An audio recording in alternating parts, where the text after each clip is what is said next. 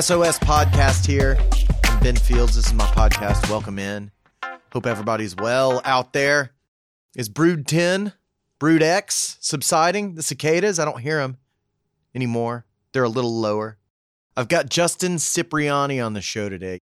Justin Cipriani is a DP, director of photography, and he has lensed some really beautiful commercial work over the years, and he shot a ton of music festival stuff for the likes of Bonnaroo, Forecastle, that AC Entertainment kind of stuff, and many others along the way. He's a talented dude, and he is truly on a conquest to master his craft.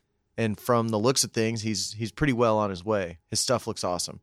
I enjoyed talking to him. We had a great chat. Let's get into it. Here's my chat with Justin Cipriani. We're doing the podcast.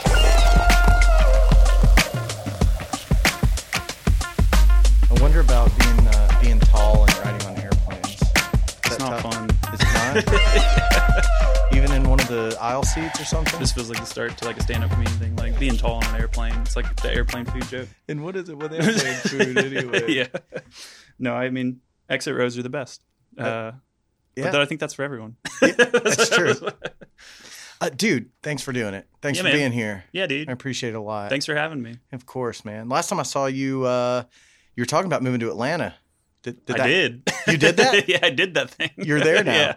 I live in Atlanta, but I'm not there right now. How's that going? It's good. I like it a lot. I think I'm going to spend more days not in Atlanta this year than in Atlanta. Really? Just work. Yeah. Just because all your connections are elsewhere?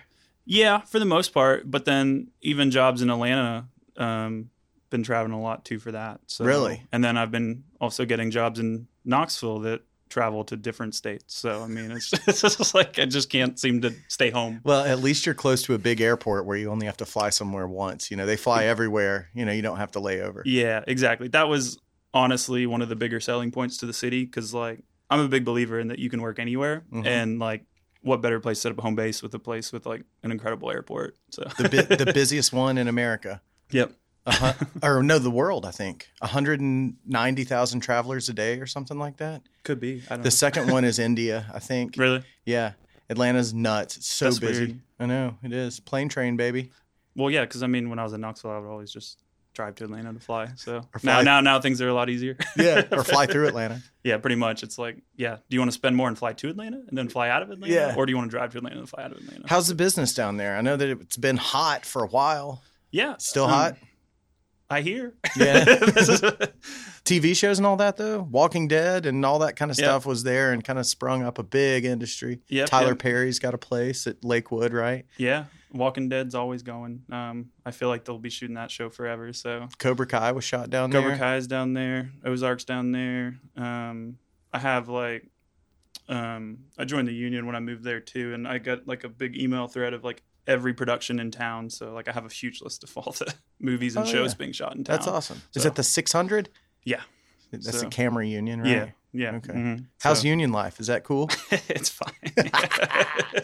So what's the deal? You still get to work on non-union gigs. You just have to disclose it to the union. Is that how it works? Or do you have to be sneaky about it? Yeah. I mean, no, you don't have to be sneaky. I feel like you're asking the wrong person about all that. I don't know.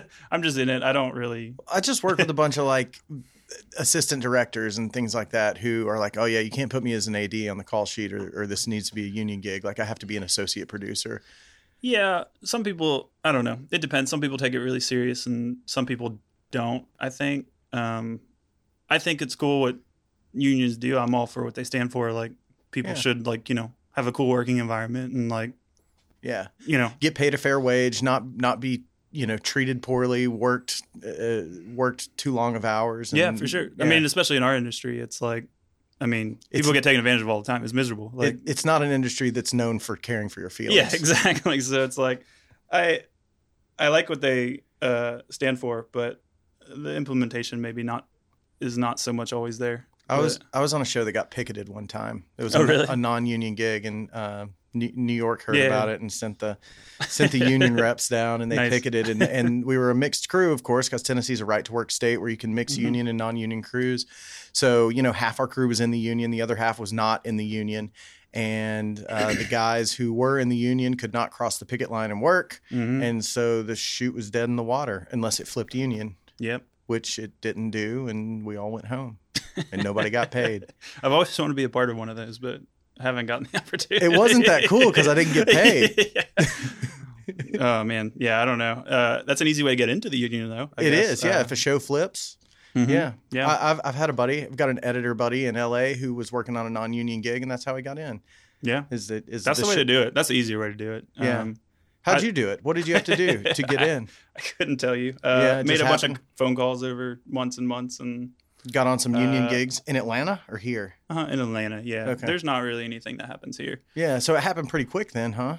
After you Yeah. got down there? Because you've only been Well- down there a year or so, right? Yeah, I mean the whole process from start to finish of joining the union was like 4 or 5 months. Yeah. But most of that was just they don't return calls or care or any of those things. So it's like, Yeah, there's a joke in there somewhere. yeah, I'm sure there is. Yeah, I feel like I'm gonna like say a bunch of things, and then all of a sudden I'm gonna get in trouble with the union just No, from the yeah, podcast. It's just like, so you're great on set, but that podcast, Yeah, you can't do be doing that. that. Yeah.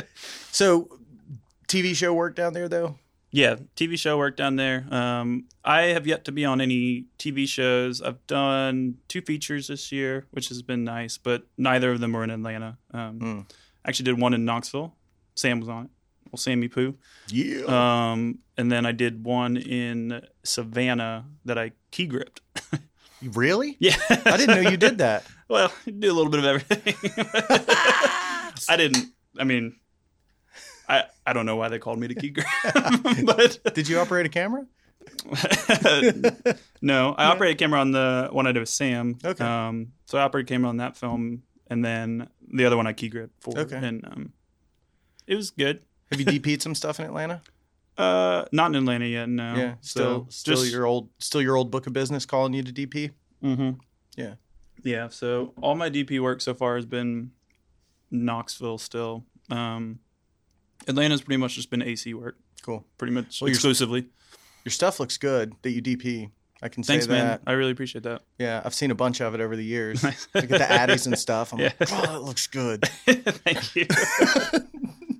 I hate that I didn't shoot that. Appreciate that. So, where are you from? Knoxville?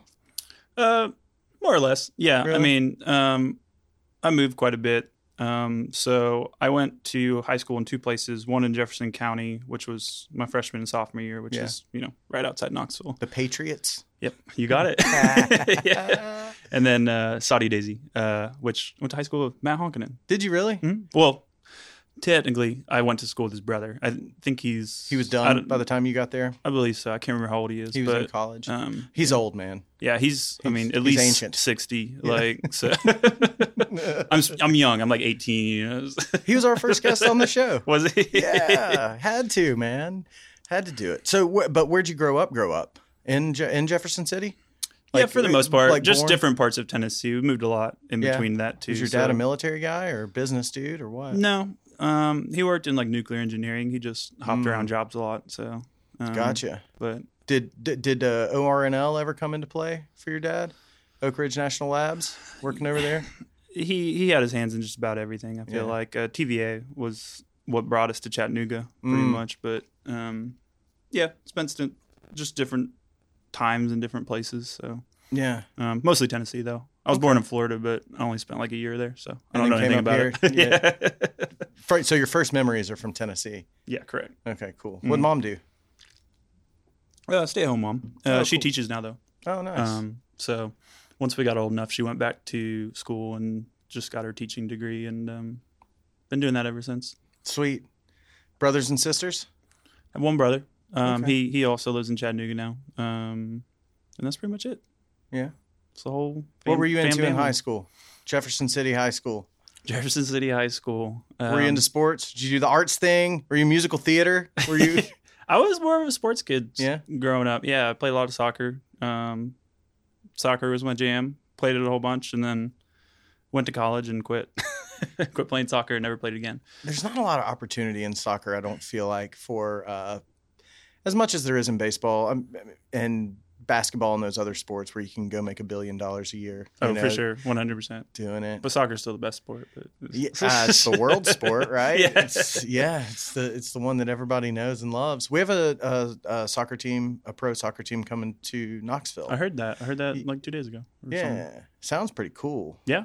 That's what Atlanta's. I love that we have United. We have a team. So, dude, I've got a cool. buddy who lives in Atlanta or in Alabama who has season tickets to the Atlanta United games and goes over for all of them. Like it's so huge. Dude, soccer's so huge. People love it. It's crazy. And Atlanta United is also one of the like craziest fan bases. Dude, it's a newer team, right? Mm-hmm. Yeah, only a few years and old. You can't drive a block without seeing a flag or something.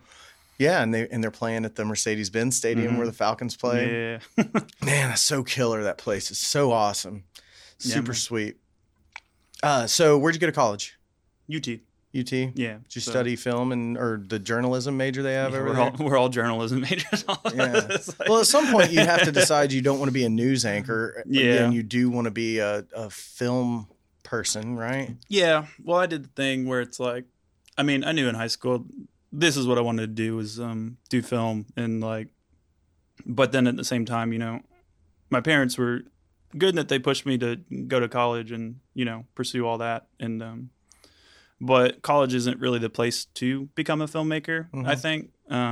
So went to UT and I went in undecided, and journalism, electronic media just had the most video classes. Right. So that's literally the only reason I picked it. I have no interest in journalism.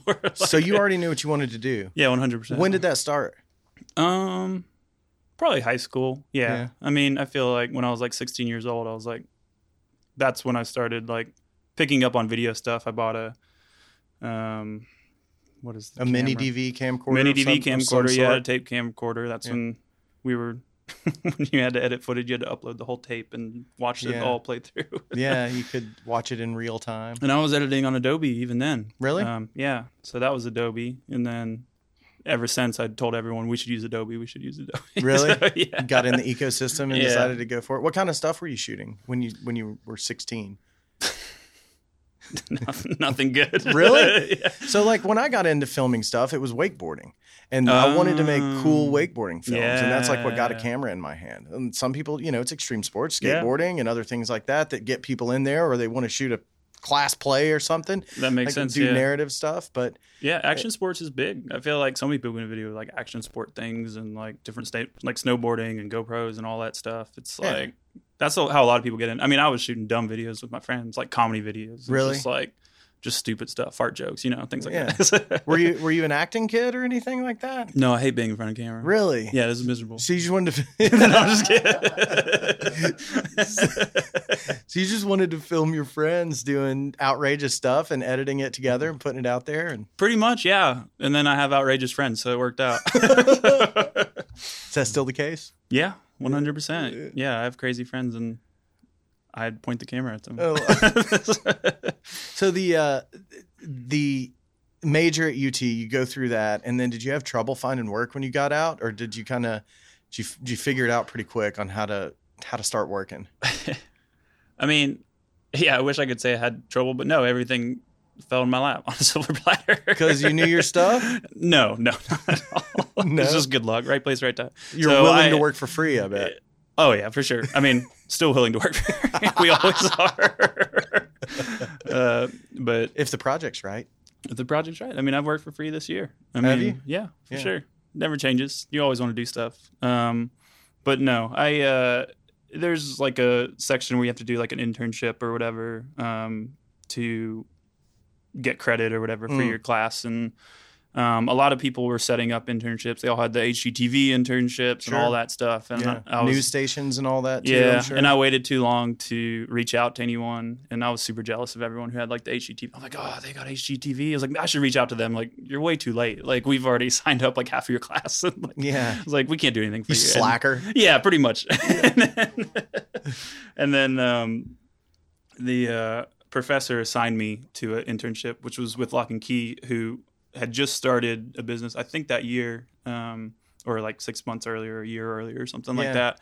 And they were doing Ice Bears broadcasts at the time. Oh, yeah. Yeah. So I guess Action Sports maybe is the start of my career, but It might have been. Yeah. Yeah, Andy that was over here, Andy Failue. Yeah. He was talking about their first paying gigs being Ice Bears broadcasts. Yep, Ice Bears, yeah. And that's That's when I met awesome. him. And then showed up to an Ice Bears game. Andy and Eli and Sean Mantooth at the time, they were all there shooting all that stuff and ran live cams and stuff. And then I think at the time I was shooting more just in between segments, like because I feel like I did the live cam like a few times, but then I had my own camera and stuff at the time, DSLR, so like Canon T2i, T3i or something like that. And I want to say I ran around with that for a while, just shooting like different spots of, kids having fun behind the scenes or whatever. Yeah. I'd spent a few The games. lifestyle portion. Yeah, exactly. And I've spent a few games on the bench, which is hilarious. I bet those if guys you've never been on a hockey bench, it's a very strange experience. Yeah, I imagine it being like a bunch of sailors, stuck in a box together. Dude, sailors is actually the best way to put it. I've actually never thought about that. They're really into the, I don't know what it is, like the thing that you sniff and then you get really jacked up. Or I don't know. I don't know what it's called. It's called the Hollywood breakfast. I Yeah, believe. no. Not that kind of sniffing. It's like these little packets that, you know what I'm talking about. The snuff? It's tobacco, right? No, I don't think so. It's Smelling It salts? just smells really strong, and you they're little packets, and they shake them up, and then you sniff it, and it just gets your adrenaline going. What? I don't know what it does. I don't. It's not drugs. It's not a drug? No, It just- I don't think so. No. I feel like I'm crazy. I know the smelling salts that you used to see like in movies when people would pass out. It was like what they got you to like. Yeah, maybe it's that. Yeah, smelling salts, I guess. Yeah, you would it call just smells so bad I don't know. that it just like wakes up everything in your brain. You're like, Yeah. I'm alive. shows how much I know. I don't know. We got to research this tonight. Yeah, I know. I We're need to look doing this it. up. So we're gonna edit in the part where I've like looked it up and I'm like really knowledgeable about it. Next And thing like, you wow, know- he knows so much about this. Yeah. We're both addicted to smelling salts by the end of the episode. No, it smells so strong. So on are they bench. on the bench just like shaking that stuff up and smelling it and getting getting jacked pumped up, going just- out there and hitting each just other, fighting running each other. over each other? Yeah, they hockey players love to fight each other. It's crazy. I don't know. Have you ever seen the what's the HBO series of like the hockey players where it's like the inside thing? There's like a funny segment in that they're like mic'd up hockey players. I'm gonna ruin this reference, I feel like, but I feel like there's a moment where like guys like, hey man, you want to drop gloves or something? And then he's like, yeah, sure, man. And they just like start fighting. It's just like so casual. Yeah, and they're friends. And, yeah, it's just like seems like it, and it's like I feel like that's all hockey players. Actually, one of those. So I don't know much about hockey. Again, Andy Failue would have been a good person to talk to about this because he loves Man, hockey. But missed our opportunity. yeah, I know, man. Maybe he'll come back. Yeah, one I day. don't know anything about hockey, but I learned a little bit from the Ice Bears, I guess. But I guess there's a person on the team that's the enforcer, and his job is basically to fight people, essentially. They get out of line. Yeah, it's just to protect the people who are actually good at playing hockey. Right. Yeah. But- and that guy can barely skate. Yeah, exactly. But he can fight. Yeah, exactly. Yeah. But yeah, I ran into him one time at a bar called The Well that used to exist, no longer exists. And I remember that place. Yeah, it was a great place. Gina's a cool person. Yeah, I love Gina. But I ran into him there, and I've always been terrified of this man, and he recognized me, which I was like, oh no, I don't want to stepped talk to on his this foot guy. one time. Like, yeah, it's like, oh man, I'm the guy who's always in the way, like on his bench, because like they're trying to get it out, and it's really tight in there, and I'm like, they probably hate me, so. And then he came up to me and I'm like, oh man, I'm really nervous. He's like, hey man, I'm gonna buy you a drink or whatever. And I was like, what? And I was like, yeah, man, sure. And he's like, and then it was like the sweetest thing. He's like, my mom doesn't get to watch my games, and because of you guys, like she gets to watch my games, and I just appreciate you guys so much. That is amazing. And I was just like, man, I'm so scared of you, but that's like the sweetest thing. God, he was hopped up on those smelling salts out there telling everybody how much he loved them. Yeah. And then he was like, what you want or whatever. And I was like, I don't know, something clear probably or something. And then he was like, oh, I can't do that. I would fight everyone in here if I do that. I'm like, oh, back to being scared. Like, whatever you want, man. I heard those guys all live together in a dorm somewhere. Is that right? Do you know? I that? believe it. I don't know. Because Yeah. minor league hockey, it's not like you're an NHL guy. And Those people don't do it for money. no, I'll they tell you don't. that. No, well, no, and not many of them ever even play in the NHL. For sure. The people who are doing the Ice Bears League. Mm-hmm. I've got a guy, Ian LaPierre, that works with us. You know him? You I know know. Ian? I'm working with him on Monday. Oh, cool. Mm-hmm. Ian knows everything about hockey. Does he? Everything about hockey. I love how like this whole podcast will be about hockey, and I like know nothing about hockey. Yeah. But he was telling me that there's only been like a couple people that have ever played in the league that the Ice Bears play in that have made it to the NHL. I believe it. Yeah, it's tough. Yeah. They're like a bunch of linebackers out there on skates. A bunch of linebackers running 4.4s. It's brilliant. I believe it. Yeah. How long did you do the Ice Bears thing? Oh, I don't know. Couple years? I want to say a couple years, yeah. And did it turn into a job with Lock and Key? Yeah, I mean, I guess, yeah. Why we brought it up, I guess, was like, did you have a hard time finding work? And no, because I was still in college, and then I met them. And at the time, I mean, I've only really had one other job my whole life that wasn't video, and I stocked shelves at Walmart overnight for like one summer. Oh, man, I had an uncle who did that for like 10 years. It's kind of fun. Was it? Honestly, yeah. Was it a 24-hour Walmart? Yeah, I did the night shift, so Okay. which I think I wouldn't like it in the day shift. The night shift, no one talks to you, so you just put things on shelves. Were you in high school? doing that? I would have been in college. That was my freshman year at college. Okay. So- Here in Knoxville? No, that would have been in Saudi Daisy. Saudi Daisy Walmart.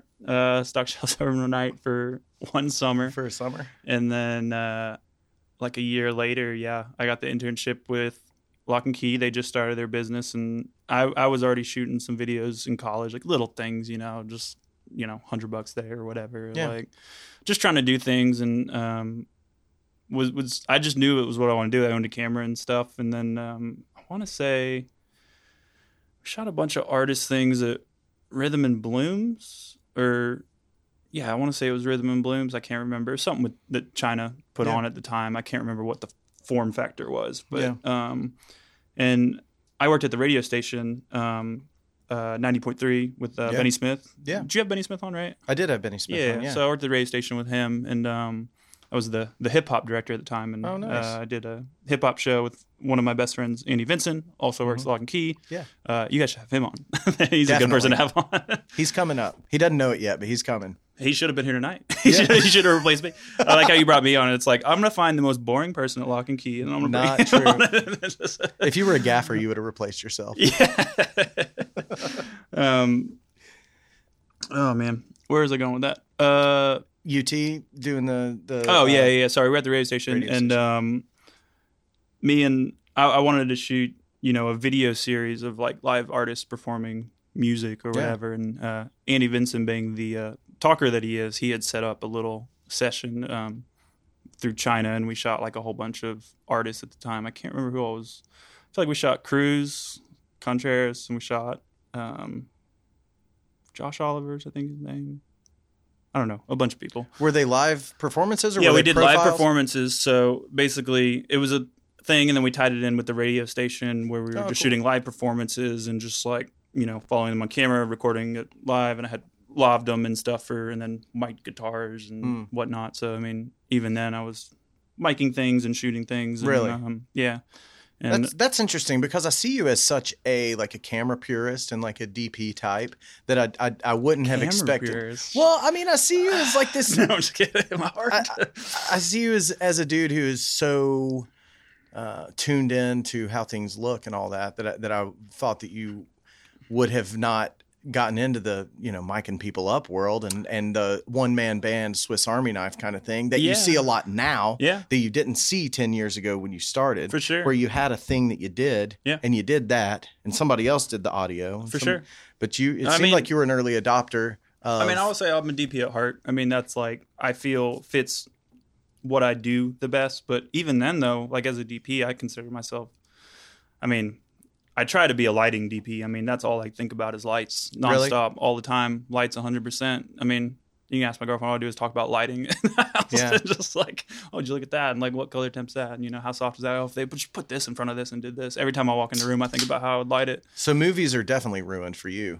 You're not. Are you following the story? Actually, no, I'm actually Really? pretty good at like turning it off. I mean, I am too. it It took a little while. really? Yeah, it took a little while to not be critical, not in a bad way, but to not continue to try to learn from what I was seeing. Yeah, 100%. And trying to approach it from a craft side and not suspend my disbelief long enough to actually get engaged in a story. Yeah, for sure. I mean, my philosophy is, if you're thinking about that stuff during a movie, it's not a good movie. I mean, Yeah, but that's we just- are kind of cursed because that's our vocation and that's what we're that's For sure. that's what we're doing. So it's even harder for us, I think, to turn that off. And so if you can, you're watching something really good. Yeah. I mean, I think when I was younger, I used to think is so stupid. It's just like, if I just don't watch a bunch of stuff, then it's like whatever I make will be mine. It'll be like original. I don't want to copy whatever someone else is doing. It has to be completely unique from whatever's out there. And then when you watch stuff, you like copy it accidentally and like do all these things. It's like, I don't want to be influenced by that. I want to make my own stuff. But then like as you get older, you start to realize it's like, oh no, like it's important to take from all of these things. And like, that's what makes something good. It's like, I want to take a little bit of this and a little bit of that and a little bit of this. And then by doing that, you become something unique. But it's important to like soak all that in and, you know, learn from all of those things. So, but for the most part, I try not to, when I'm watching movies for fun, I don't think about it at all. But for work, sometimes I'll pull up, I pull up screen grabs and stuff before projects, and like I want it to look like this, and this. Of your stuff or of other stuff? Other people's stuff, yeah. Okay, stuff I wish I could pull up my stuff. Yeah, you can, dude. Other people are pulling up your stuff. I promise you. That's fair. Yeah, that's it. That's interesting. So, with being a lighting DP, the other thing would be being a camera DP. I guess. I don't know. I just stuck on like camera. I don't know. Cameras is like I feel like cameras are the easiest part of the whole process, honestly. You mean technically or like kind of cameras or framing a shot? Kind of. Framing is so intuitive. Like it's just like anyone can frame a shot, I feel like. I don't know. And cameras are all the same. Like once you use a couple, it's like, okay, this button's over here now instead of right here. Mm-hmm. Like once you learn like a certain amount about cameras, like they're also similar. Yeah.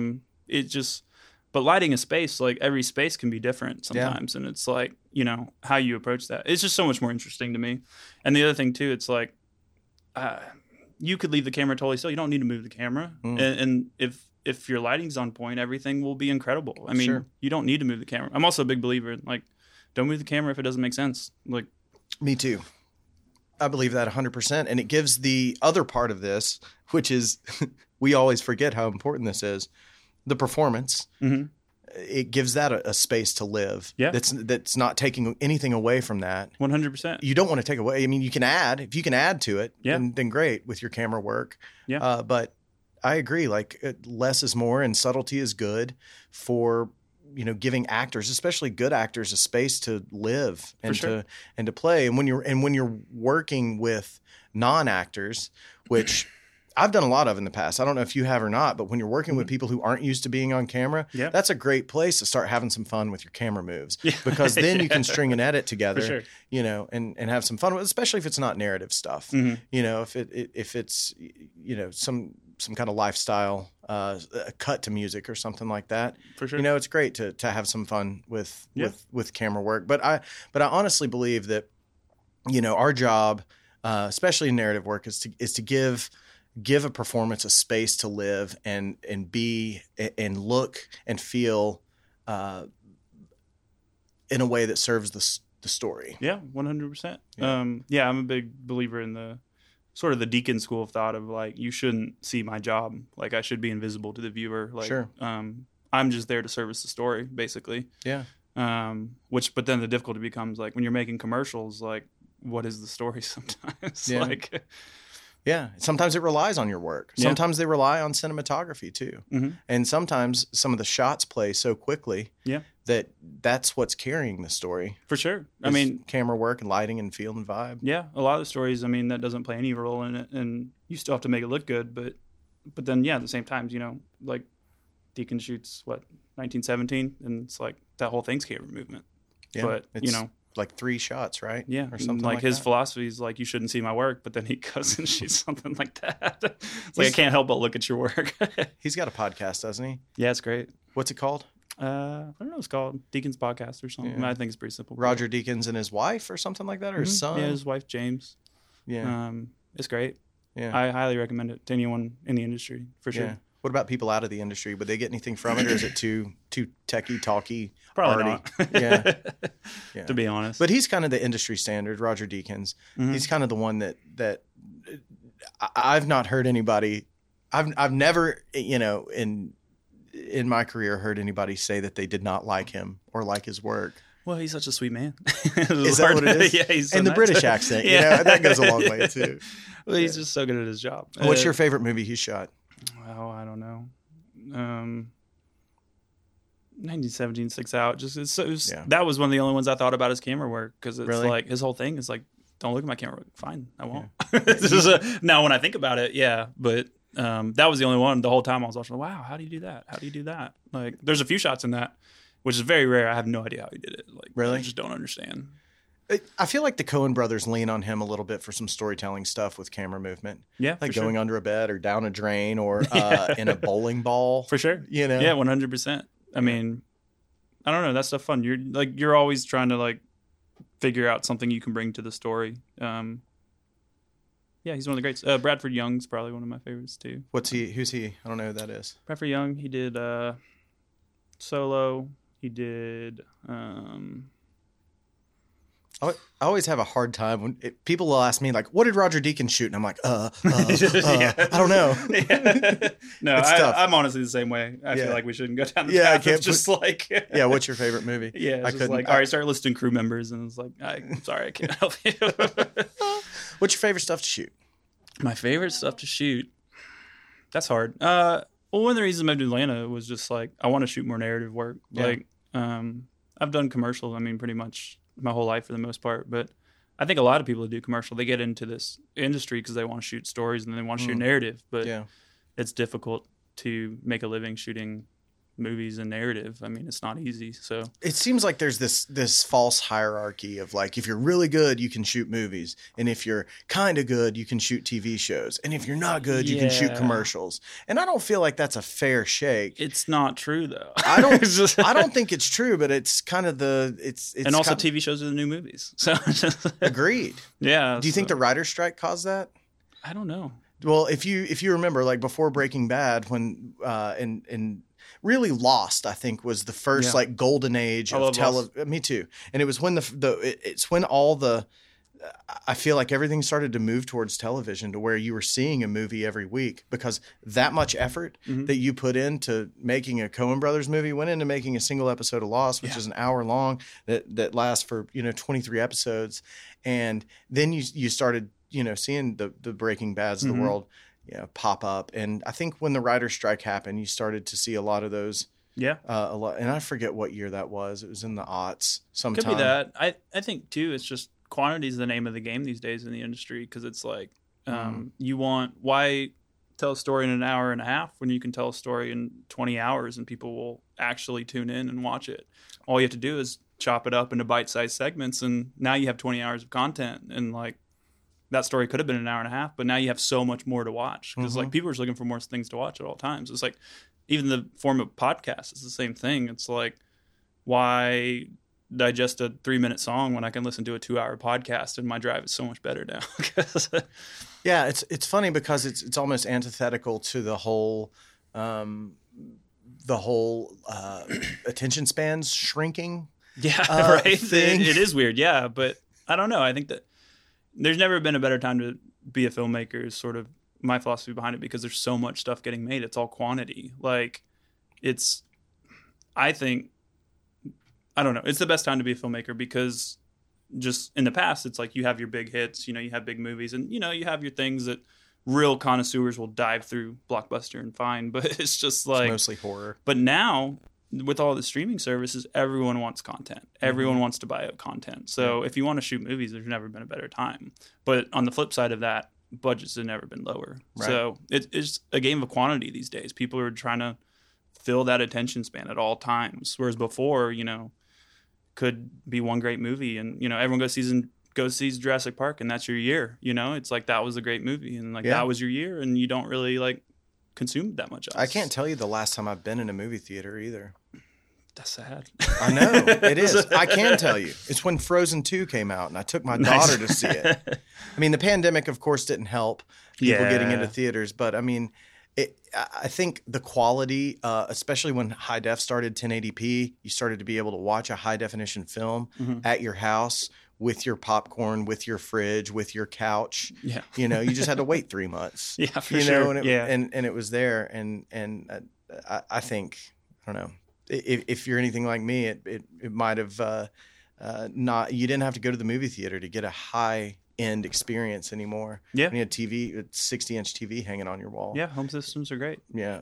Everyone needs to everything. change their TV settings to turn off the motion settings and make the color more neutral so that these hardworking colorists and cinematographers can see, you can Yeah. actually experience their film. And the refresh rate? Yeah. Are they still doing that stupid refresh rate that made everything look like a soap opera? Yep. Mm-hmm. Yeah. Are they? By default. By default? Yeah. So nobody turns it off because they don't know any better. Yeah, But- the way they sold it is you would go to Best Buy and they would have the like ticker across the bottom, like the Yeah. ESPN bottom Mhm. line, and they would have it split in half to where you could see Yep. one half of the screen and it was a little bit blurry, but then Yep. the other half where it wasn't, it was super sharp, Yep. which was awesome if you're looking at the bottom line. But if you're watching something narrative, it's like, this is exactly the opposite of what I'm trying to. Yeah, it's designed to Look sell at. TVs because, Yeah. like, if you're trying to stand out as a TV, here's 5 TVs. This one looks different some way. It's so much like sharper, more like 3-dimensional, and it's like you Yeah. don't know why. It's like because it makes screensavers look really good, but Yeah. it's like it doesn't make cinema look good. Like, I mean, 24 frames per second. I mean, I know that we just kind of landed on that, but it Yeah. became the thing, you know, it became the thing that looks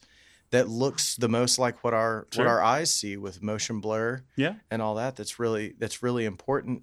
And that was that was Edison, right? I don't know. Yeah, it was. Yeah. But that was like that was the whole thing. And then the TV manufacturers get a hold of it, trying to make it look more like real, trying to make it look hyper real. Yeah. And it kind of ruined the work that Oh, there's we're nothing doing. that hurts more. Really?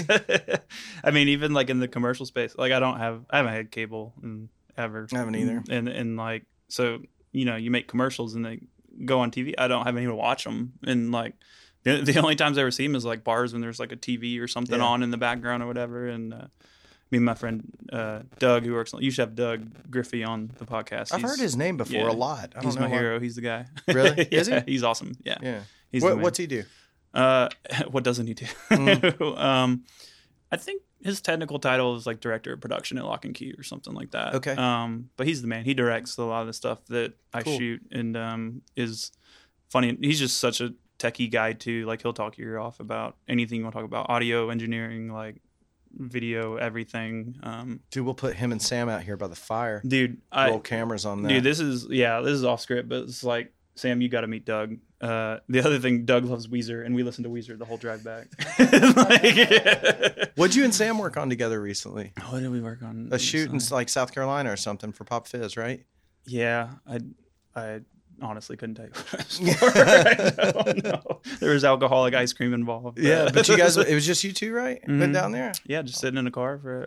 Did you know Sam before that? Mhm. You guys have met Yeah, before? yeah.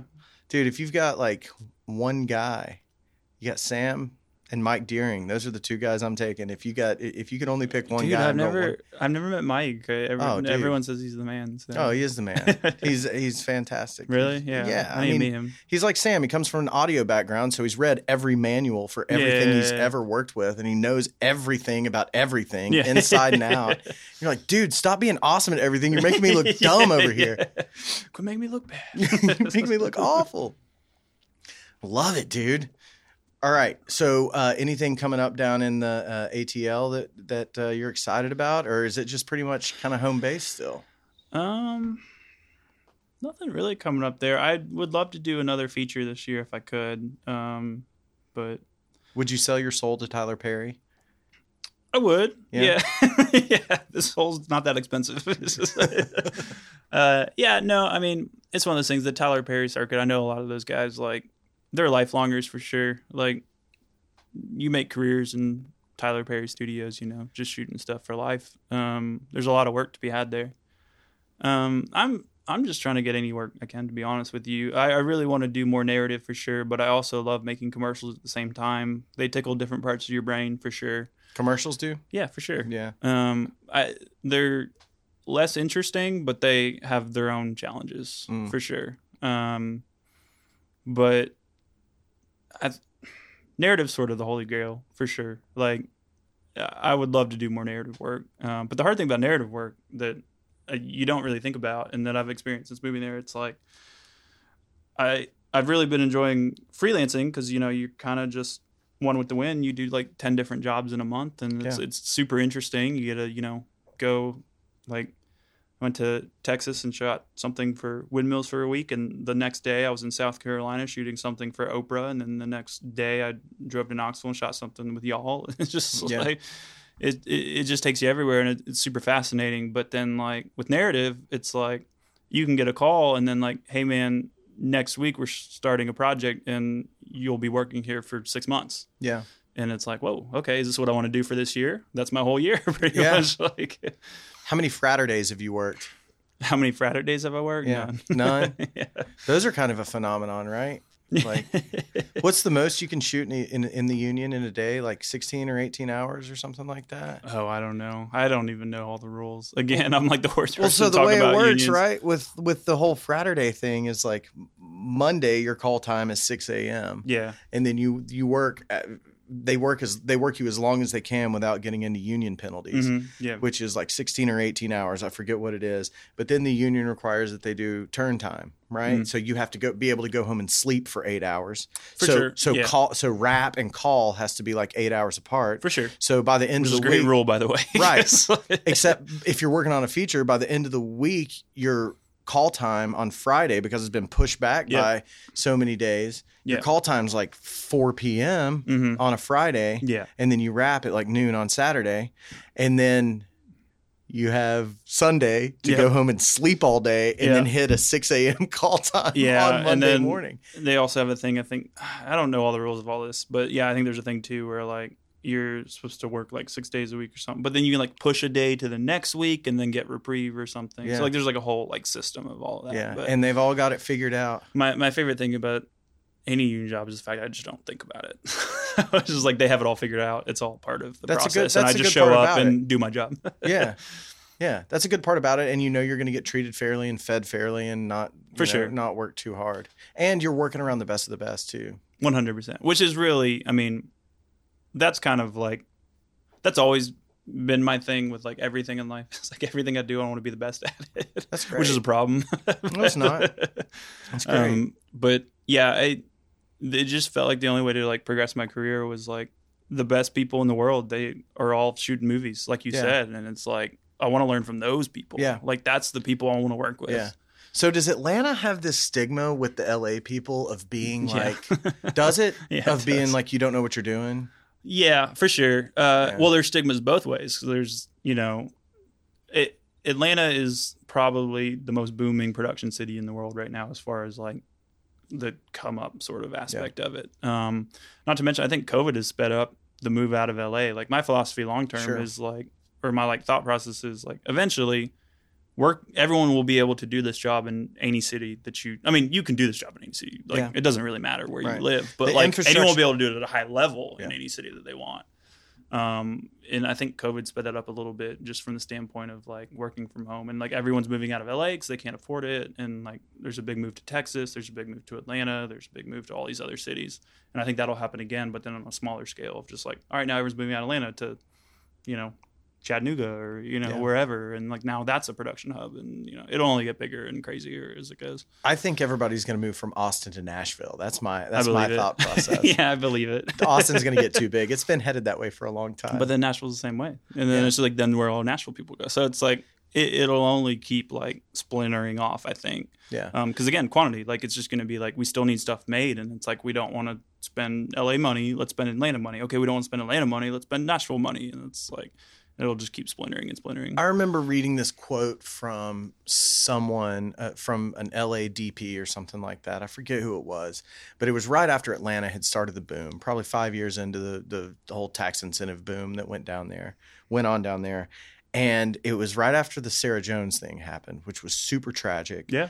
When she died on a film set because of negligence, right? 100%, yeah. And the person was quoted as like, well, that's what happens when you have a bunch of people who think that they know what they're doing in this city, that aren't really pros. Are you a local or a professional? Yeah. And they thought that if you were working in Atlanta, you had to be second rate. Yeah. And I wonder if that's changed in the past, 6 or 8 years, because like you said, there has been this great migration of people who have moved from the West Coast, from LA to Atlanta, because there's a ton of work there. Yeah. And LA is a hard place to find work. It's a very tough place to live. Yeah. It's super expensive. Then COVID happens. you live in LA because it's a great place to live, everything that it offers. Yeah. But now that's all taken away from you because everything's closed and everything sucks and the homeless thing is out of control.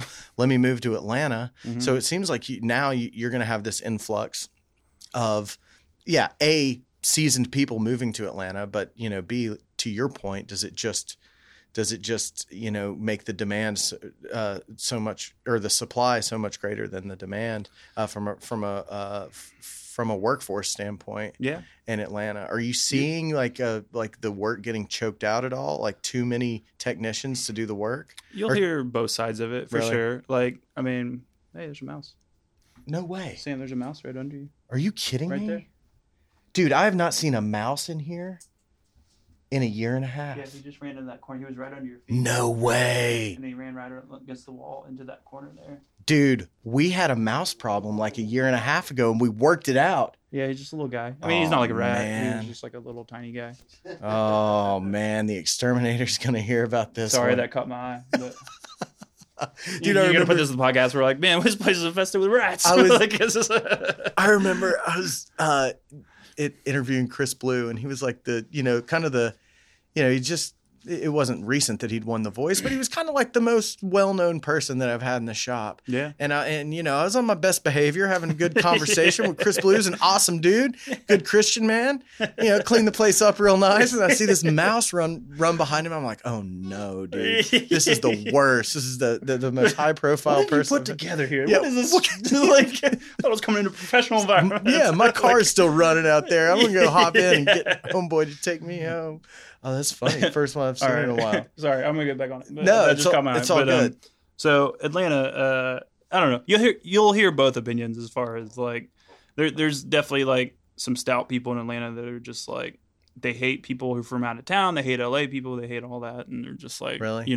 We're full. That's sort of the quote really? in Atlanta is we're full, which extends past the film industry too. I mean, people who aren't in the film industry say, hey, we're full. Like, stop moving to Atlanta. It's like Denver after they legalized weed. Like it got there was such a boom, and everybody moved out there, and you got that mentality before where everybody was like, oh, come to Colorado, the greatest state in the world, and then it's like, whoa, hold on, yeah, please we're stop. full. Yeah, please stop doing this. You're making it awful for the rest of us who have lived here forever. 100%. So yeah, you'll get people who are like, we're full. Please stay away. Did you find any like weirdness when you moved down there of people being cagey or standoffish because you were the new guy? Yeah, for sure, 100%. Really? Yeah, I mean, I'm still in it now. I mean, I've only lived there for a year, so it's like, yeah, I mean, all the time. It's really hard to find work there, and then even still, it's like to keep busy. If I were to only work in Atlanta right now, like I wouldn't be able to make ends meet for sure. Well, so it sounds like you're then, not necessarily shifting all of your expectations for work to one city, but rather growing what you already had. Yeah. And you're just located somewhere else. It's just addition. Yeah. You're in Knoxville right now working.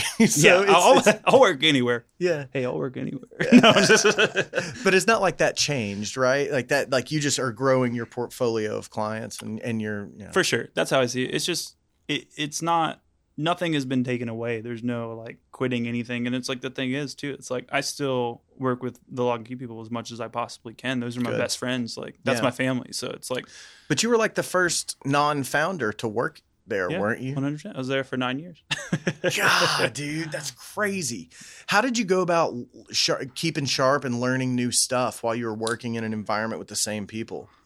It's hard. It's hard. Yeah, for sure. Because, a lot of it falls on you to just learn it yourself. Like but you've got a 9-to-5 job. Who wants to go home and research, me. cinema? Yeah.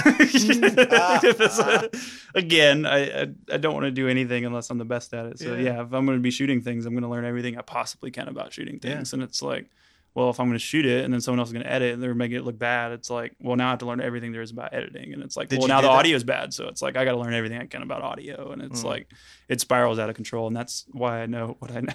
Really? Yes, yeah.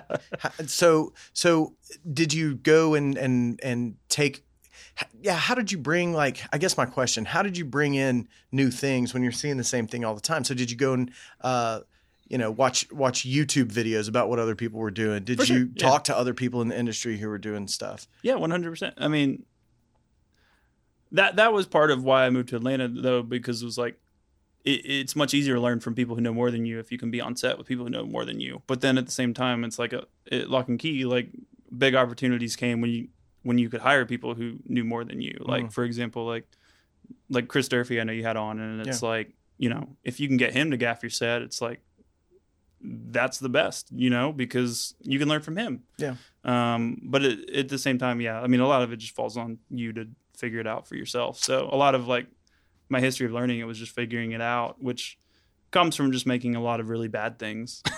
Mostly you just make really terrible things. And then if you make enough bad things, eventually you'll make something that looks good. And then once you make something that looks good, you're like, well, why did this look good? And all those other things look bad. And then you figure that out. And then, you know, stepping stones, basically. Incremental process or incremental improvement. It's a marathon. Yeah. I mean, that's what I tell people. It's not a sprint. You don't, I mean, a lot of people want to come in and just, you know, there's some interview or something that I was watching, and it was like a lot of people like want to come into the industry, and it's like, okay, I want to like direct like the new Transformers or whatever, for example. And it's like, cool, that's a great goal, but it's like, you're not going to do that now because you haven't made 500 terrible projects yet. You have to make all those terrible projects, because like if that project were to fall in your lap, this is sort of like, I don't remember the interview, but like if that project were to fall in your lap, like you wouldn't know what to do with it even if you got it. Right. You don't have the experience of like failure to like, you know, make something like that. Yeah, it's interesting because you look at like Ron Howard, one of the greatest directors of our era when it comes to money making movies and working on, you know, he's the best, big films, right? He directed a lot of shit. Everyone does. Yeah. and he's well connected. I mean, he's Opie Taylor, man. Like he was in Hollywood, in the business from a very young age, and he still had to go make a bunch of B, C, D list terrible movies with no budget. You have to. Yeah. I think that's Apollo the only 13. Way. I mean, next time you watch a good movie, go onto IMDb, look at like the last thing that those filmmakers made, not just the director, look at the DP, look at the sound guy, look at everyone. Yeah. Look at what they did. Like, look at the last film. If it was good, like keep going down. Look at the first things they made. It's all bad. Yeah. And it was all narrative too, mostly for in a big case. So even, you know, even just dipping your toe into the narrative world. Yeah. You know, is 100%. It's a big difference because like, and you've got to be willing to do a terrible one. Yeah. To 100%. Start with, just to get you in the door. I shot 2 terrible movies this year. I bet they weren't terrible. No, they were. But that's okay. But it's experience. I mean, you learn how it goes, and it's like, I'm ready for the next terrible movie. I mean, you make enough of them, you start to pick up little things that you don't like about it, and you learn what not to do and what to do, and you take that knowledge, and then when you get the opportunity to step up to the plate, you now have seen what you don't like or what you do like, and now you can make your film. Is that the advice you'd give somebody who's starting out? What is the one piece of advice, the most important thing that you think? Most important. There's so many things. I was going for like another 3 hours. Well, no. I mean, if you need one thing that'll get you in the door, what is it? I don't know. I mean, okay. Like for example, like right now, I'm working with. I'm shooting a student film coming up soon because it's like a thing. I'm not getting paid for. Like I'm shooting a student film with a guy who's a senior in college. And where at? Chattanooga, Tennessee. Okay. He's the younger brother of Nick Let's Go, who you should also have on the podcast. He lives in Chattanooga, but he's an incredible person, incredibly talented. His little brother is he wants to make a living doing film. He wants to be a writer and a director, which like, you know, you hear that and you're like, okay, well, that's tough. Yeah. That sucks. Sorry you want to do that. Yeah. So I've had him out on a couple of sets just to like try to help and teach and stuff like that. And he's always been a really pleasant person to have around. And he was like, oh, I have so many scripts and ideas and stuff. I'm cool. Let me shoot them. And he's like, what? I bet he is jazzed up, man, that he's got you, somebody who's established and it works in the industry. And he's probably over the moon to have like a real legit DP come shoot a student film. I don't know about all that, but he's always jazzed up. But if you were in his position, you'd be pumped for sure. I think people like that just need more opportunities to like get the experience. I mean, because a lot of it's just, you know, getting the chance to do something like that. Okay, so I'm gonna go a little further. I think to me, one of the most important things is knowing what you want to do and being able to tell people what that is so they can help you. Yeah, 100%. You know? Yeah. And then you obviously want to help this kid. Yeah, 100%. Right? Yeah. But it's because he's not like, oh, I want to be the next Martin Scorsese, you know, or whatever. Yeah. You know, he's like, I want to be a writer and a director. And he is obviously pleasant to be around, you know. And he loves horror films. He wants to make horror films. And I'm like, that's a great genre to pick because it's easy to sell horror films. It is. It's easy to sell them. They're cheap to make. Usually. I don't say easy, but you know, like as far as genre films, like that's a good route. But it's like they need distribution. Everybody's looking for a new horror film. Yeah, 100%. Yeah. But it's like wanting to help him. Sorry, I lost my train of thought. What made you want to help him? He's a great kid. I mean, I do love teaching people the ins and outs of what we do as much as I can. I don't consider myself someone in the position to have a whole lot of advice. So every advice that I give is just like, you know, take this with a grain of salt. But this is just my experience with this.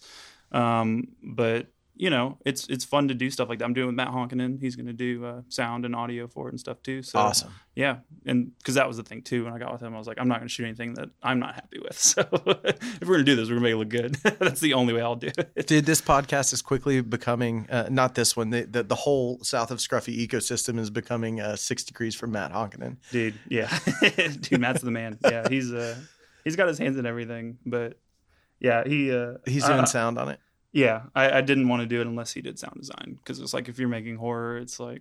So he's doing post sound on it. Yeah, post sound. He's doing like the soundtrack. He'll come and do on set audio, hopefully too. He will. Fingers crossed. Come on, Matt. Yeah, come on, do it. Like, but no, it's like I don't want to do it unless he's doing post sound design because like he's gonna make it sound incredible. Like he did a project with us recently with his brother, Gremlins 3, the film. Really? Yeah, and he made it sound incredible, and it's like I don't want to do this if it's not going to be good, and in order for it to be good, the sound has to be good. You can't have good video bad sound. Everyone knows that.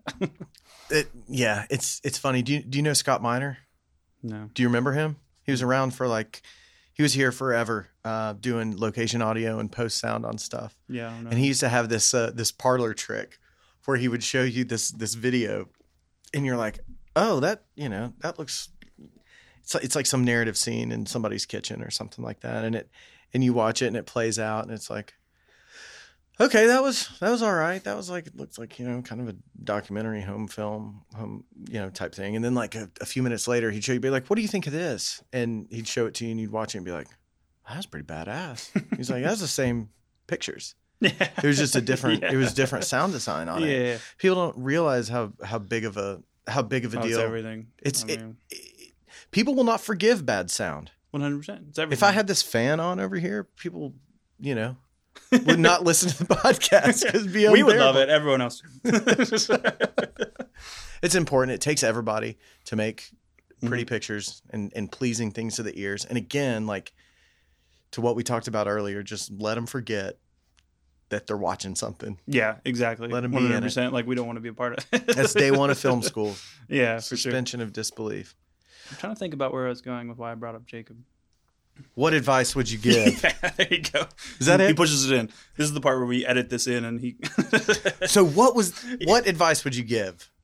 With Jacob, like the kid that I'm doing this horror short film with, the thing that I've been talking to him about a lot is like, so if you're looking to be, okay, so you're making films for a living. That's what most people want to do. Mm. Everyone starts off like, I want to make a film. I want to make a film. I want to make a film. Like everyone does. A lot of people in commercial want to do that too. But it's like, how do you do it? And I think a lot of people put their eggs in one basket, and what they try to do is like, well, if I just can make one, like, killer short film, everything will be great. And then they make that short film and nothing happens, and it goes to their little local film festival. It's like, that's great. Good job. You won the local film festival or whatever, and you did a good job. And, but then that's it. And then they get like frustrated. They didn't make any money. They didn't get another film. They didn't do anything, and then they quit. And then that's the end of it. But like, if you're trying to make a living doing that, what you do is you make 20 short films, and every single one of them is good. You make a library of content. You need to show people that you can create this thing that you're wanting to create. You have a voice, and not only can you do it once, not only can you do it twice, but it's repeatable every single time. And when people want to spend money, they look at you and say, this kid has a track record of success. and we really like his voice, and we think that he would be perfect to make more money for us.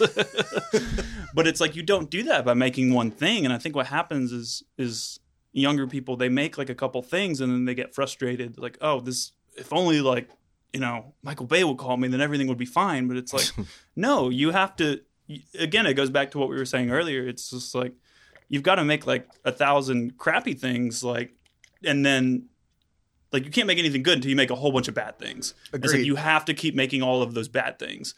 And I don't know what it is. I don't know if it's just the concept of like, you just have to make bad things to make good things, or it's just, but I think a lot of it is just like, you have to show a library of things that you can make. And those things these days shouldn't be tied to like budgets, or like, too many young kids, they wait for people to call them like, oh, they're going to call me to shoot a commercial. They're going to call me to shoot a thing. Why is no one hiring me? Why is no one hiring me? And it's like, that's not how you do it. Like, if no one's hiring you, excuse me, go out and shoot it yourself. So you're with saying what you have. Like, make something even if nobody's asking for it. 100%. We're And make shooting it this good. on iPhones, GoPros. Yeah. Everyone has a phone. Yeah. Like, I'm not saying you're going to make the best thing in the world with this, but you'll make something, and you'll have a voice, and you'll be able to make it. And it's like, you might not have a light. Doesn't matter. Like, do your thing. Make something. And it's like, then after that, make another thing. And then make another thing. And then make another thing. And make sure they're all good. Try your best to make them all good. Yeah. Within, you know, you're always working with limitations, but Yeah. the audience doesn't know what limitations you're working against, which is always hard. But it's a game of quantity a little bit. Same with music. I'm sure Sam is attest to it. Like, it's just like, when you make an album too, you don't make, we were talking about in the car, you don't make 9 songs and then you just release it. You make 100 songs, and then you pick your best 9, then you release that, and then that album doesn't go well, and then you write 200 more, and then you pick the best 12 songs from that, you release that album, and then that album does, you know, it's like, you have to go through the process of creation. Like, the people who go far in this industry are the people who are like fascinated with the process of making stuff. I mean, that's the most important thing, because like, too many people are looking at the end result. I want this end result. I want this end result, which is great. And, you know, people can help tell you the path to get to that. But it's like, if you're not enjoying the climb to that end result, like, you're not going to make it far, because the whole job is the climb to that end result. Like, that's what you're doing. That makes really good sense to enjoy the process, because, you know, like we've talked about, the days are hard, the days are long. It's all different. You never know what to expect. It's always it can be stressful if you don't know what's going to happen around the next corner. So to enjoy that, to be able to lean into that, and that be the part of it that you enjoy. You have to. And the craft also. You're going to burn out. You're going to quit if you don't. Yeah. I mean, it's cool to say that you've done something that was like popular or that got a lot of views or whatever, but like, you can't make a lifelong career out of that. Like, you make a lifelong career out of making things over and over and over time again. So it's like, if you can't enjoy the process and engulf yourself in the process of making things, then it's like, you're not going to be able to do it. Yeah. Haven't you done a bunch of like live music work with Lock and Key when you guys were there? Didn't that become kind of the bread and butter for a little while? Yeah, 100%. I feel like that was like sort of what built us. I mean, because like, back to my story earlier, I remember I was telling a story earlier that we didn't come back around to, but like, I was shooting music stuff in college just like on my own, because it was back then, it's like, I bought a camera and I started shooting music stuff, and I said, I want to shoot music stuff. And then I met up with Andy and Eli, and they were shooting music stuff, and they loved shooting music stuff. And so we connected on that level of like, we both love music, and like, we both love like live music, and we both love video. And it's like, let's shoot more of this. Like, and then I think the first, like, I don't know if it was the first bigger job, but the first music festival we did was like Forecastle Music Festival in Louisville. And we took those sessions and then we shot those there. And we did Howlmouth, Deer Tick, and I don't remember who all else, but we did a bunch of bands and we shot live sessions with them. But then we also did coverage of the festival as well and shot, you know, different B-roll for that. But it's like, from then on, we just started shooting music festivals and stuff. And like, together, I mean, like, all of us, we've shot so many music festivals over the years, and that became like the bread and butter, which is funny because like, that stuff doesn't keep a business running necessarily. The music festivals are fun, but it's like, but the thing is, like, even commercial clients, you know, come in and they're like, you know, I want to shoot commercials. Like, that's those people who shoot Bonnaroo or whatever, and it's like, it's a fun talking point. It becomes a cachet thing. Oh, 100%. Which, like, I mean, falls back on to like, make stuff that you think is cool. Yeah. That's a great piece of advice too, exactly. because like if you're making something that you find entertaining, someone might want to work with you just because they like what you were doing before, even Sure. if that you lost money on that. It doesn't really matter, because like, you know, I shot this fun like comedy piece and it's dumb and never made money, but someone might see that and be like, oh, this person's really funny, or like I really like their style, and it's like I want to have them around to shoot this other thing. And so over the years, when was your first Bonnaroo? When was the first one that you guys shot? Or when was the first Forecastle that you guys shot?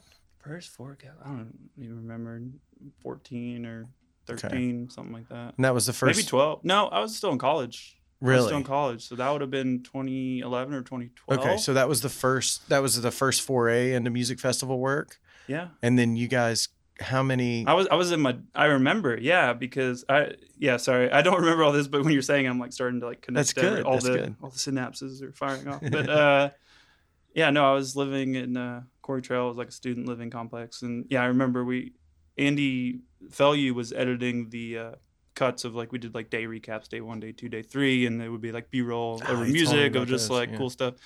And like he had 3 days to do, or I don't remember how it all came up, so I'm probably telling the story wrong. But I all I remember was I was editing day 2 and I was editing one of them, and I remember he sent me the day 1 cut, and at the time, like we didn't know each other super well, and I'm like, oh man, he's gonna send me this, like, and he sent me this thing. I was like, oh, there's no way I can like edit something this good. Like whatever he's doing is like way better than whatever I'm gonna deliver. And I was like so nervous to like edit that day just because like Andy Fellew was editing the other 2, and I was like, oh man, there's no way I can do something this good. And sure enough, I delivered day 2, and he did 1 and 3, and it held up? We just, I guess, I don't know. They kept having me around. That's good to have that little bit of chip on your shoulder, though, too, to make you work a little bit harder to know that the boss man. No, I never want to experience that again, where I'm like, I don't know if I can make something this good. So, and then from then on, I was just obsessed with making things look better and better and better and better. So 10 years at Bonnaroo probably, or something like that? 9 that you were there? Or I went a few years for fun, but I've worked a lot of Bonnaroos. What's it like to work the festival? Because I've actually worked there once, but it was not in a film capacity. It was with someone who created an art installation. Yeah. But what's hard? it like? It's I'll start with hard. Yeah. First word hard, second word fun, I guess. That's good. Yeah. Long days. Long days. It's just, it's a difficult environment to work in, but like, for example, like, this year they're doing Bonnaroo, and it's like, there's so much staff involved, and it's like I'm trying to think of like who would be a good person to like help us out, and it's like the right person is someone who is engulfed in that stuff, who loves music, who wants to be a part of that process, and who wants to be a part of that community. Like the right person, it's not an easy job, and again, if you don't love the process of doing that, you're gonna have a hard time doing it. So you're doing it this year? Hopefully, fingers crossed. Yeah, if you get the call. Which, again, but like when I worked there, we did so many music festivals back to back to back to back, and then I would come back and edit them and stuff. So I got pretty burnt out on it. Yeah, it's got to be. It's a young man's game. It sounds like it is. And after you do so much, they all start to feel the same, and then you don't feel inspired, and you don't feel anything toward it after a certain point, because this festival looks like this festival has all the exact same bands as the last one we were at, and then we're going to do these long days, and then we're going to go home and edit them all night, and it's like I for sure got burned out on them, and I stopped doing them personally. Andy Vincent's actually I think he's the director of festivals at Lock and Key, so he's the person to talk to about that, because like he loves that stuff, which like I've always respected him for, because it's like I always had a hard time. I was like, man, this is hard, dude. He's like, no, I love it, and he's super into it. So. That's awesome. Yeah, I mean, going to the festival is hard. Mm-hmm. Put a camera on your shoulder and a backpack full of batteries. Yeah, it's got to be even harder. For sure. Filming something, adding production to it adds a huge degree of difficulty to it. But then at the same time, you get really cool experiences. So there's that too. Like, what are some of those? Like, what's the moment? Did you have a moment in the however many years that you shot festivals that you were like, man, I cannot believe, like, A, I've either got this access, or B, I'm watching this happen, and C, I'm getting it on my camera. Like, this is amazing. This is for unreal. sure. Yeah, I mean, you definitely geek out over certain things. I don't know if I have like a big story or anything, but one like just specific image that sits in mind. It's not really like a story as much as it's like I'll just never forget, like in my head visually, that image of like seeing like is when we worked the hay bale sessions. So we did live sessions with these artists, and there's a new artist coming in every hour and recording session. Was it like in a trailer or something? It's in a trailer, yeah. It's called the hay bale sessions because it's a trailer, like a tiny and it's desk surrounded by hay bales because it's right behind the main stage. So like the hay bales absorb all of the sound coming in. So that's why it's called Hay Bale Studio. Put the audio engineer Lige from Nashville. He's incredible. Sammy, you can talk to him. Sorry, I'm just keep saying other people you should talk to who aren't me. They sound incredible, but. Anyways, it was one of the years we were doing that, which that was my favorite way to experience the festival, I'll be honest, because like walking around in the hot sun sucks. But when you're just in one room shooting band after band after band, it's like that's a blast. Yeah. I would do that every year if I could. But we were in that. We were shooting Jason Isbell, I want to say, and I don't know her name, Amanda Shires maybe. But we were shooting Jason Isbell, and like we had a short window in between like sets. Is like 10 minutes and like the next band comes in or something like that. Yeah. And I saw Wu-Tang Clan was playing on the stage really close to where we are on which stage, and Wu-Tang Clan's super inspirational to me. So I really want to just for 5 minutes go put my eyes on Wu-Tang Clan and then come back. Yeah. And so I was like, I'm gonna go put my eyes on Wu-Tang Clan and come back. Yeah. And so I was like, hey guys, I'll be back. And then I like ran out and I go, and the other nice thing about it is you have, sort of all access pass for the most part. And so I go backstage and I just hop up backstage on Wu-Tang Clan and Jason Isbell. And I want to say her name's Amanda Shires. I don't remember. I don't know her particularly, but they were right in front of me. And like they were also watching Wu-Tang Clan backstage. And she was just throwing up the W. And I was like, this is so bizarre. Like this makes no sense. Like, and we're backstage, and Inspector Deck turns around. He's like, yeah, and it's just like, this is weird. And then I like sit there for like one song and literally run straight back to work. Yeah, it's pretty cool, man. The access that working there. Yeah, it's not a great story. It's just like an image that sits in my head. No, it is, man. You wouldn't think that Jason Isbell would be jamming out to some Wu-Tang. I know, it's so weird. Yeah, it just doesn't make any sense. I guess that's the fun thing about Bonnaroo. Yeah, all those artists are like commingling together, and like, Bonnaroo always feels so epic. Mm-hmm. Like I don't know why. I went and saw Billy Strings on the Farm last weekend. Yeah, and it's like I don't know what it is, if that place is just magic or if you feel like you're witnessing something for the first time and the only time it'll ever happen. There's something really special about it that I've never noticed because I've never gone there outside of a Bonnaroo 4-day weekend. Yeah, but that it's still the magic was there. It's a weird place. Yeah, I mean Bonnaroo, like it's crazy. The other thing too, like from the backstage standpoint, it's like all these artists are like.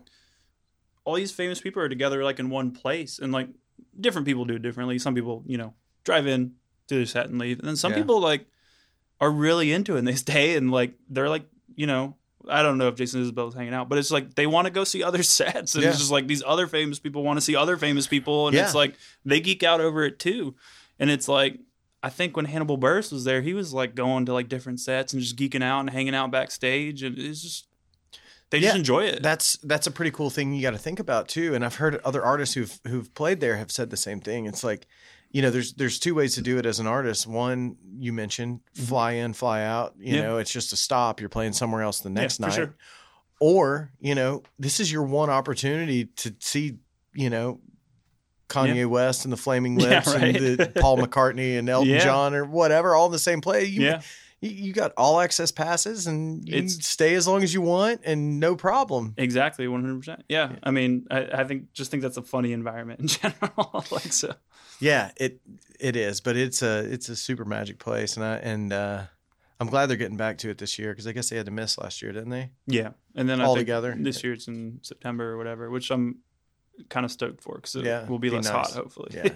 Could be raining.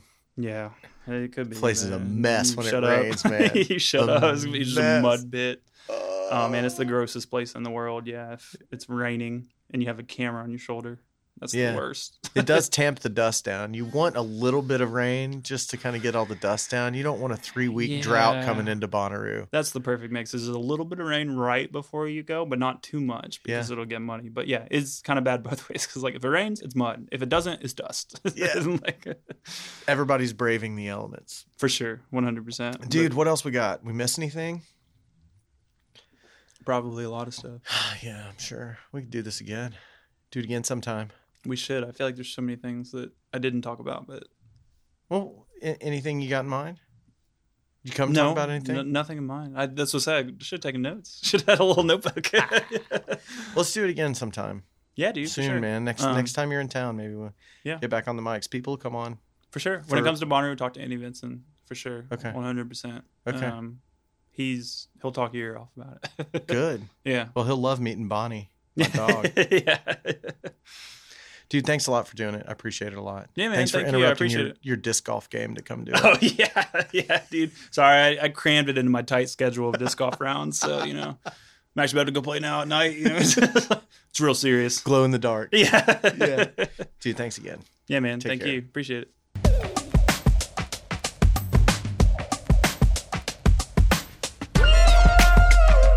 All right, how was it? How'd we do? Thank y'all for being here. Appreciate it a lot. Take care of each other. Check out our Patreon. We're out there. We're here for you. Take care. Talk to you soon. Pitch Wire. Play me out.